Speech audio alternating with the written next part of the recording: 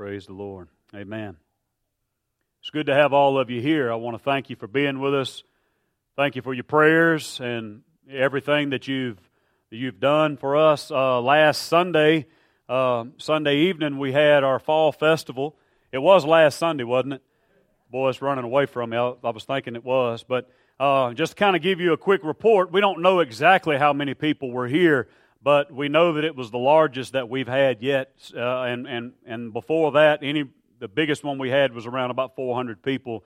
It's estimated around with the food and everything that we had, about 500 or 600 people were here. It was big. It was full of folks. They were everywhere. And all of you that worked to make that what it was, thank you for everything that you did, the pitching in and the helping out, guys in the Duncan booth and all that. It was really good. We're not going to talk about them, but you guys know who you are, right, Tony? You do, don't you? They had a good time, though. They had a really good time. And guys that set up for the music, Chad's actually here. Chad, thank y'all for doing that. And boy, I tell you, participation made all the difference in the world. And everybody that was here doing what you did, it was worth every bit of it. So thank you for coming and being a part of that. Don't forget now, next weekend, is our homecoming weekend. We'll be celebrating, I think it's 9 years in this location since this building has been built. It was built 9 years ago, and it has been made larger 4 different times since then. So we're trying to keep up with crowds coming in and out and all that. It's just really, really been a blessing. Thank you. For those of you who don't know what that is a Ricola. I asked her to bring me one of those just a while ago. So thank you for that.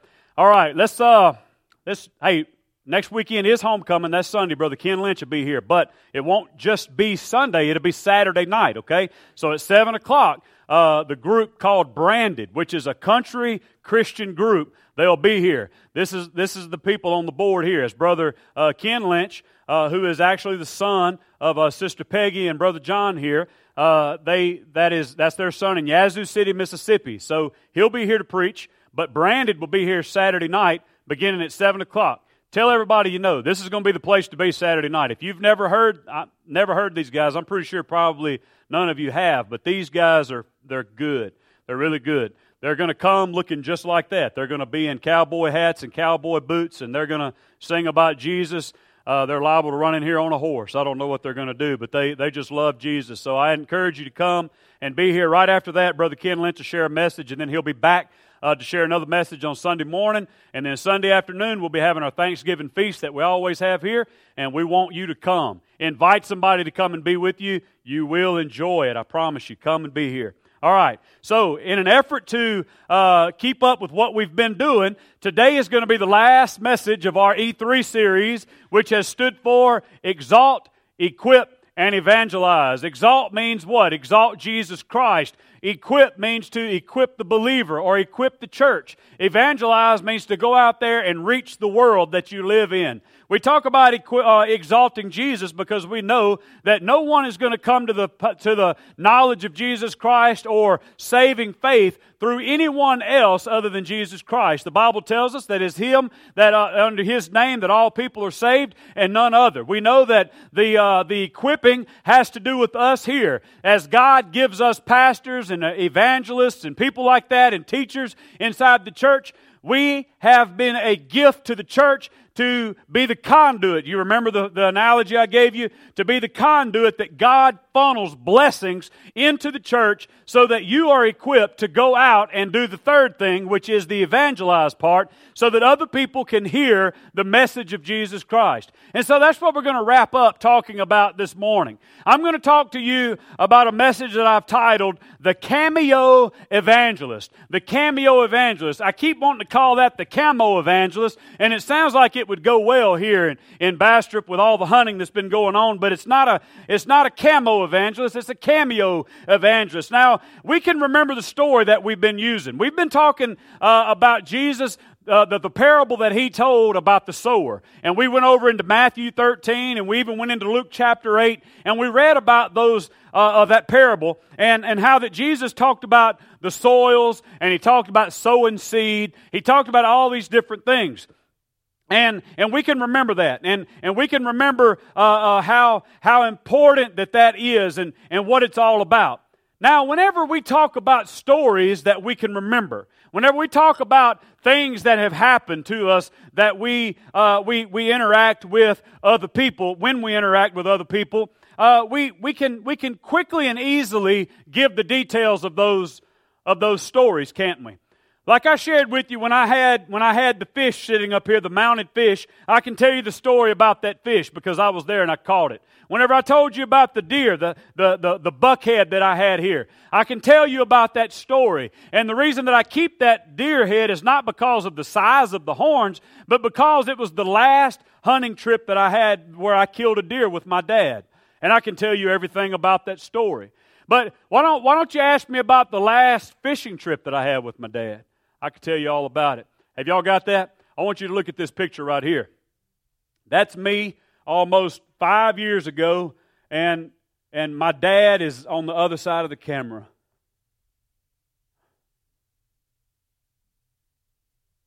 It's the last picture I have of my dad, and nobody knows that he's there but me. That's a 5-pound bass. And I'm in Lake Wilson in Arkansas. It's the first time I fished in Lake Wilson that I can remember. Daddy may have taken me there as a child. But I remember before I went, I told all my buddies, I said, hey, I'm going up to Lake Wilson, I'm going to fish. And the guy told me, he said, take a black and blue jig. A black and blue jig. And so I did. And I was wearing Daddy out. That didn't happen very often. My daddy could catch a fish out of a mud hole. And I was wearing him out. But stupid old me, right after I caught that fish, I didn't retie my bait.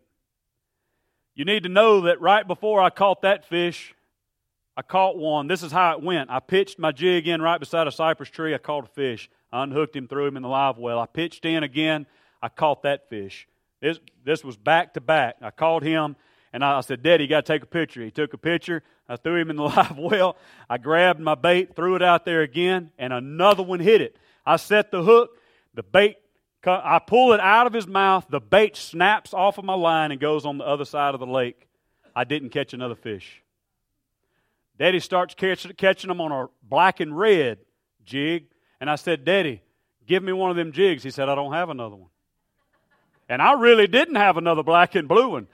Because he asked me earlier for a black and blue jig, and I said, Daddy, I don't have another one. You're lying. You're lying. But that's what we do as fishermen. We lie, right? Right? We don't tell them what we have. But I wasn't lying that day. I was telling the truth. I didn't have another bait. And so Daddy told me, I don't have another one. He was lying. Because he died, I got his tackle box, and guess what was in there? Piles of black and red jigs. And he was laughing at me, man. I know he was laughing at me. He ended up smoking me that day. He ended up wearing me out. Why is it that I can remember those stories? They tell us that whenever you have a story that's personal to you, or when it's baked in or burnt into an emotion, you'll never forget it. It'll always be there. That's why, ladies, you remember the day you gave birth. You remember it. It doesn't matter if it was all natural, if they sedated you, if it was C-section, it doesn't matter because it's one of the greatest days of your life. You give birth to your offspring. We remember our wedding days. We remember all these. That's why I'm telling you it's so important that you should be able to remember the day that Jesus saved your soul. Because that's supposed to be the greatest day of our life. Is it not what happens in the church? We have old hymns. You remember the old hymn, Since Jesus Came Into My Heart? We sing about it. What a wonderful change in my life has been wrought since Jesus came into my heart.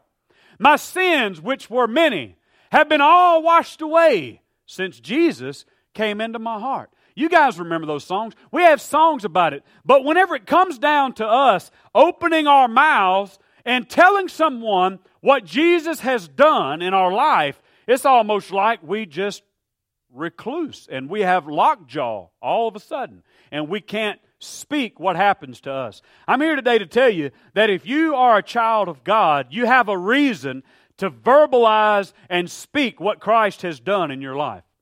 You might not be the best there is out there at just talking about what Christ has done for you. But then you have that opportunity, when you're one-on-one with that person, and it just all of a sudden, somehow or another, it comes up.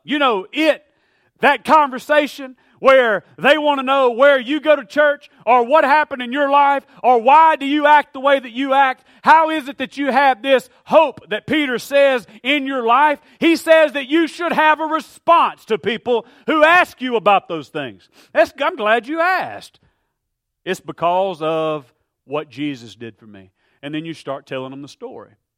Whenever I tell you about this evangelist thing, when I talk to you about the cameo evangelist, and I tell you what it means to really be an evangelist, and explain to you how that all these different people in life, how that they always think, and in our circles of church, we always think that an evangelist is a Billy Graham.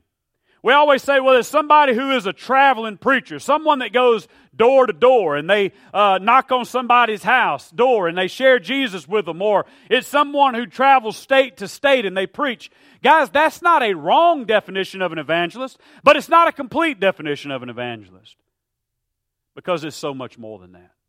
And if you'll give me just about, 30 minutes, I want to explain to you what God has called you to. All that I've shared with you up to this point has brought you down to this right here. And if you can grasp what I'm fixing to share with you today, you can make some of the greatest impacts in our community. Are you willing to listen? Let's go into it, all right? Let's go to 1 Corinthians. And let's see what's happening there in the book of 1 Corinthians. I want you to go to 1 Corinthians chapter... What is it? I don't forgot what chapter 3 is where we're going to be. And we're going to get there in just a moment, but I want you to have that spot marked. The idea of evangelism is not as complicated as we might first think that it is.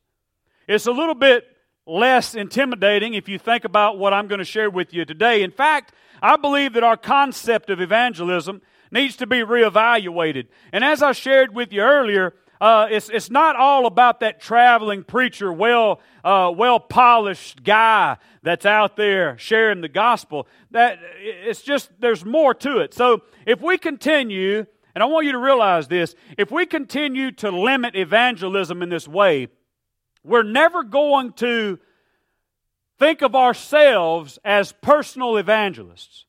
If we always say that, evangelism is for someone else, you're never going to think that it's for you. But if you can have an idea that evangelism really is a broader picture or on a broader scale than what we are thinking of it as right now as this traveling preacher guy, you're going to come into a place to where you learn that you have a bigger role in this story than you ever thought that you had before.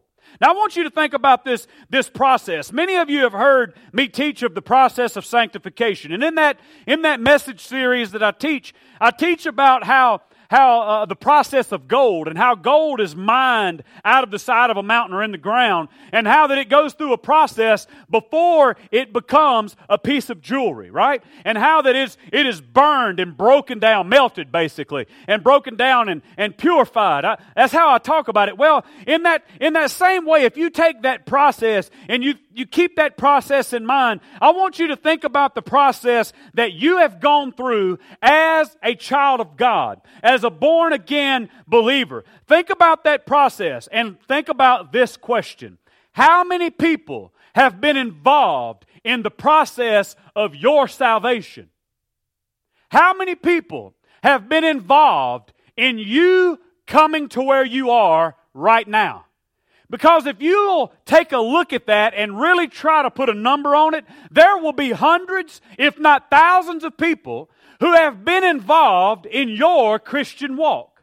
There have been people that you don't even know who have been involved in your life. in doing the things that you do. Many of you have heard me talk about that, but you've never really thought about that. The thing that distracts most people from evangelism is the thought of having to do all of it. But before you decide that it's not for you, I want to read you these scriptures in 1 Corinthians chapter 3. We're going to talk about two characters here. One of them's name is Paul. Everybody knows Paul. But then there's Apollos. Many folks don't know who Apollos is because you've never heard of him, right? But this is what the scripture says. What, after all, is Apollos? This is verse number 5.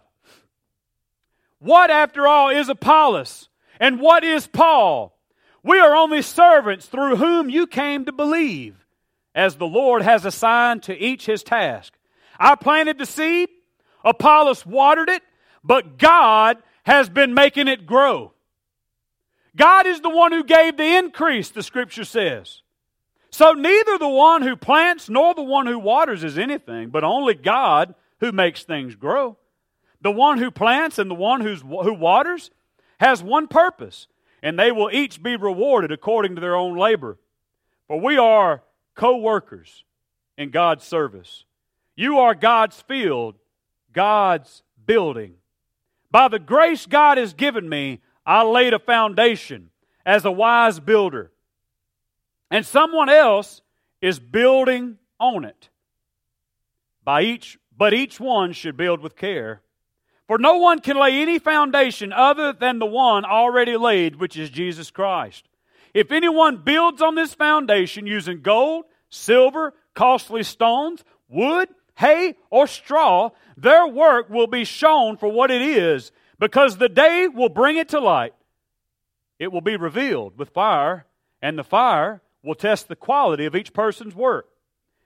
If what has been built survives, the builder will receive a reward.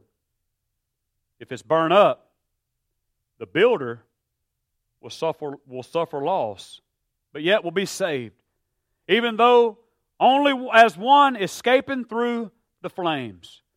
Two characters, Paul and Apollos. And so we have Paul, who we all know. He's the one who has done much good for God. Whenever we look at him, he's written most of the books in the Old Testament. But here we also have this other man, Apollos. We don't know much about him. Apollos hasn't written any of the books that we know of that we call Holy Scriptures. But does that matter? Does it matter that Apollos is a well-documented author or not? Does it matter that Paul is someone who everyone knows or not? He says, who are we? He doesn't say who. He says, what is Apollos? What is Paul? He takes himself and he sets himself down and says, guys, this has nothing to do with me. It has nothing to do with Apollos. He says, we are nothing but ministers. We're nothing but conduit that God has used to get the message to you. This is what he's saying. Paul and Apollos, they are fellow workers in the field of the kingdom of God. Paul said, who is Paul? Who is Apollos? But ministers who God used to help you believe, basically. God used us to share the word, to share the gospel. Now, if you'll remember, Paul said that the ministers that he speaks of here, himself and Apollos, if you go back to Ephesians 4, you will remember that I shared with you in the Equip series or in the Equip messages where he says that the ministers are the gift of God to the churches for the equipping of the believers so that they can share the message of the kingdom.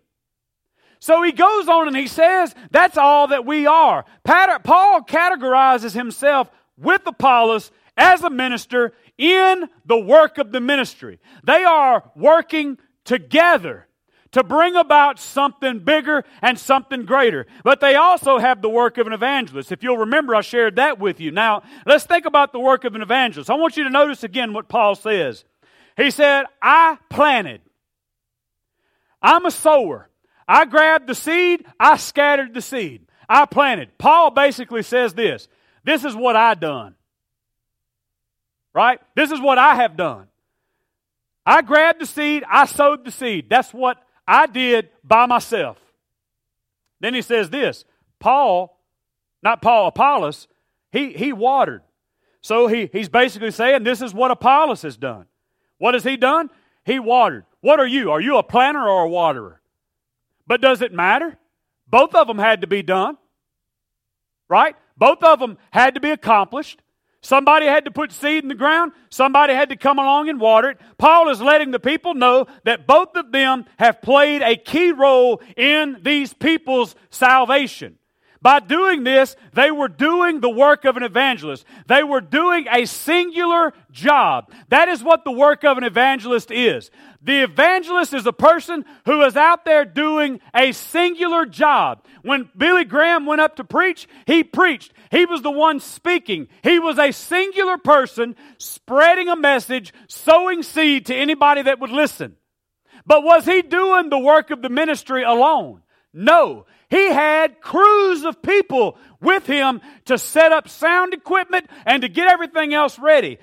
He was the evangelist, the singular, but there were many of them who were doing the work of the ministry.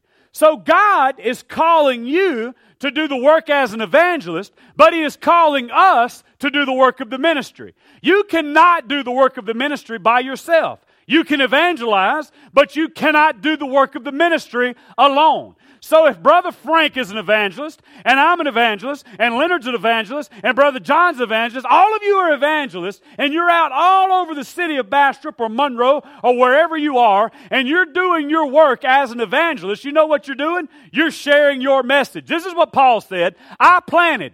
Guys, you know what planted means? I shared the gospel. I told them my story. Go back and look every time that Paul shared the gospel. He told them about what Jesus did for him.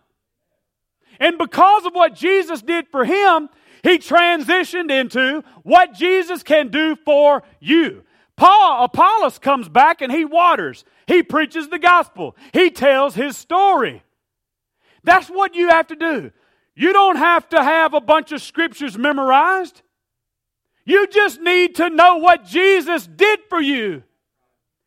Know what Jesus did for you. Be willing to open your mouth. Be willing to say, yes, Jesus is my Lord and Savior. The scriptures and all that stuff is going to come over time. Right now, all you have to do is drop a seed. Tell them what Jesus did for you. Apollos and Paul are doing that. They are sowing seeds. They are watering the grass. They're just doing whatever it takes to get the produce growing. And that's all He's calling us to do.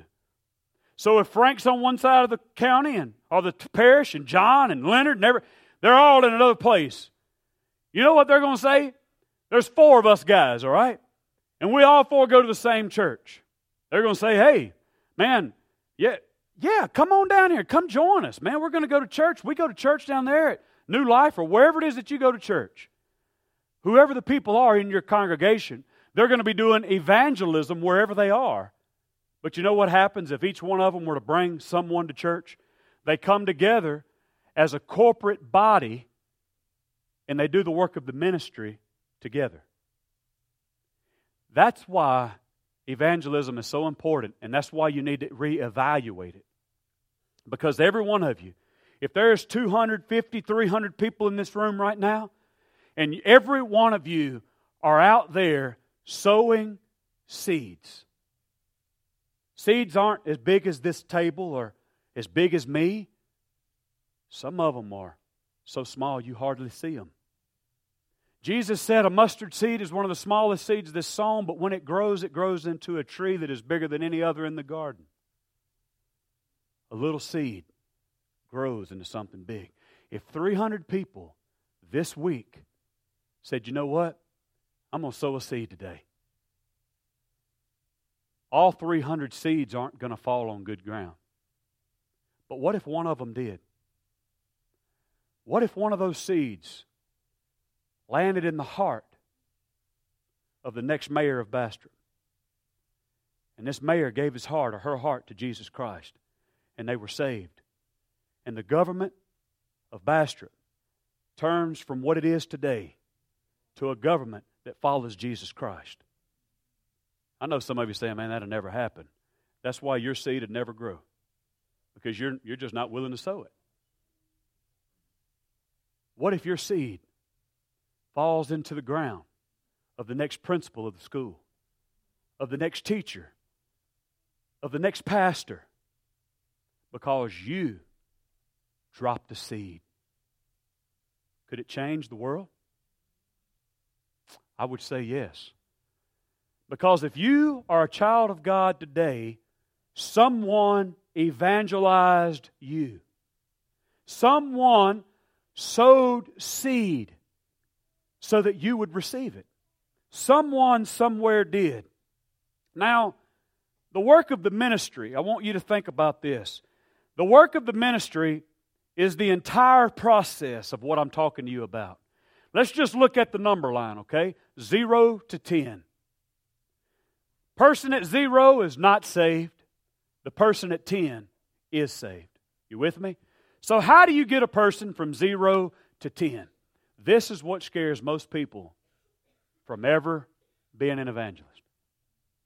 So, man, I've got to take them all the way. I've got to get them from there to there, and I don't have any clue. I don't have any idea how I'm going to get them all the way from there, Brother Joy. How can I get them from 0? These people don't know Jesus. I can barely spell Jesus. How can I get them down here to where they're saved and they accept Him as Lord and Savior? And you get to that place, and you know whenever you get to the place and you think that you're the one responsible from getting them to 0 to 10, you know what you're going to do? You're going to bail out and say, I am not an evangelist. You're going to walk away from the deal. How many of you have ever heard of cameo actors in movies? You've heard of these cameos? A cameo actor in a movie or a play or a film, any of that kind of stuff, is someone who has a very short part in the movie. Like they'll be there and they're gone. You might even forget that they were there. And then you've got those ones you're like, man, his part was awesome. Why didn't they give that guy another shot? He's just a cameo, just someone that comes in and out. I want to ask you today, are you willing to be a cameo evangelist? Your job might be getting that person from 0 to 1. That's it. 0 to 1. Right here. Forget about 2 to 9, 2 to 10, 7 to 2, whatever. Forget about everything else. Right here. And you know what, Lord? If you'll let me play 0 to 1, I'm willing to play 0 to 1. Because you know there were people that played 0 to 1 in my life. I had parents that sowed seed. I had pastors. I had evangelists. There were friends that loved me enough to say, Joy, you shouldn't do this, or I'm glad you are doing that. They were willing to sow seed. But you know what? They weren't just willing to sow seed. There were people that come along that watered those seeds.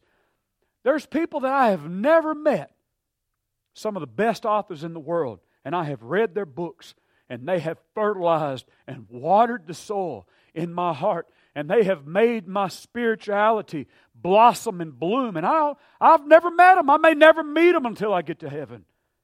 But God knows they have been fertilizers and waterers in my life, and they are making the fruit grow in me. They have increased my yield, and they've even made my spiritual discipline stronger. And I have no clue who they are. My question to you is who's made the impact in your life? Who's done the little things in your life? That's changed everything for you? Maybe you're that person today. You're that 9 to 10 person. You're that one that knows the Scriptures, you know what to say, and you can pick out a person that's on the very brink of giving their heart to Jesus Christ. And you go to them and you're like, hey, I want to tell you about Jesus. And you have just the right things to say that just takes them right over that next step. I don't care where your part is. If it's 0 to 1, if it's 9 to 10, if it's 0 to 10, your part is important in the plan of God. It's just as big as mine. It's just as big as mine. Mine's just as big as yours.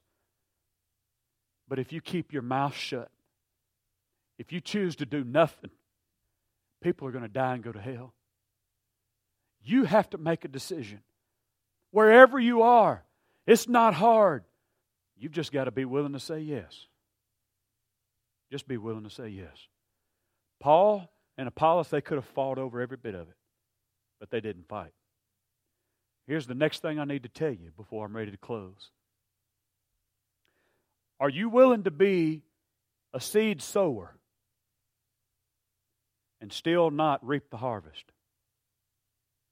You might be the one who sows the seed, but you may not be the one God wants to reap the harvest. You might be a great planter, but you're harvesting it and worth a flip. You with me? And God knows that. You might be the best waterer that ever came along, but you know what? Every time you plant a seed, it dies. So God knows. And it took me a long time to accept what I'm teaching you today. 5 years ago, I could not have sat here and taught you what I'm teaching you right now. It took a lot of maturity on my part. It makes you feel like people just take advantage of you. They come into your life for a little while, you pour into them. At least it was valuable to me, I thought. You pour in, and then poof, and they're gone. Whether they're at another church, whether they just stop going to church, whatever it might be, it doesn't make any difference. And it took a lot of maturing for me to come to the place where God says, Joy, you did what I wanted you to do, and I had to become satisfied with that. And so I become satisfied with it, and I'm like, you know what? That's great. And you ask people now. People have come to me. Some people, they said, Brother Joy, I have to move on. I've got to go so-and-so. I put my arm around them. I say, you know what? I love you, and I'm here to support you, and I'm going to help you do whatever you need to do. If you need to come back, come back. And I'm here.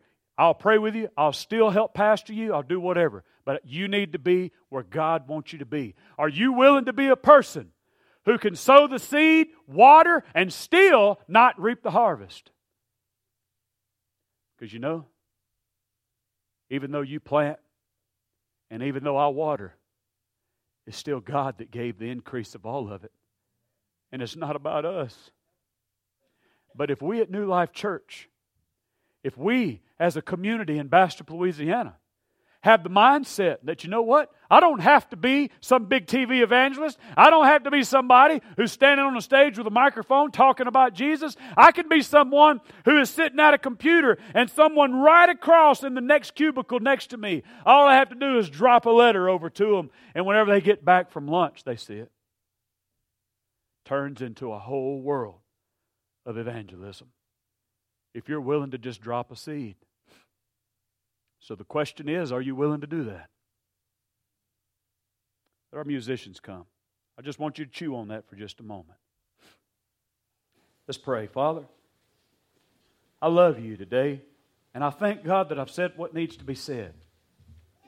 That we just need to be cameo evangelists, just people who show up for just a short little while in someone's life. And I think if we really truly grasp the depth of that, we can make some big differences in people's lives. So God, I'm just asking you now that you'll just pour this idea out all over us and help us to realize that we really can make a difference in someone else's life. So Lord, right now, I want to kind of think about that person that may have never heard about you. And today they're wondering what they're going to do with their life. They're saying, who's Jesus? I pray somehow right now, Lord, through the power of your Holy Spirit, that you would pierce through the hard crust, open their eyes so that they can see. And let this place right here be the end of themselves and the beginning of you. That this will be the place they die. Because unless they become a seed that's willing to be planted and die in the ground, so to speak, they'll never produce the fruit. They'll never grow into anything beyond themselves. And today I'm asking you, God, that people would understand the magnitude of what we're telling them, of how great they can become in someone else's life. But Lord, help them to understand that they are not supposed to be the greatest character in someone else's story. I'm not supposed to be the greatest character in my congregation's story. Because if they say, Brother Joey did such and such in my life, they are forgetting about what you did in their life. So God, help us to forget about who we are Help us to forget about who we are. We don't matter. We don't matter. We're just sowers. We're just laborers in the field of the kingdom. God, today, just give us a feed bag, a seed bag, that we can go out and scatter seed so that somebody can grasp the gospel for the first time. And I'm praying, Lord, right now, if there's somebody here, they don't know you, that they'll come to know you, and that the beauty of the kingdom would just blossom and bloom and take root in their heart today. Man, I am looking forward to what today is going to bring. In Jesus' name I pray. Amen. Let's stand, church. If you have a need and you'd like to pray, I'd be glad to pray with you today.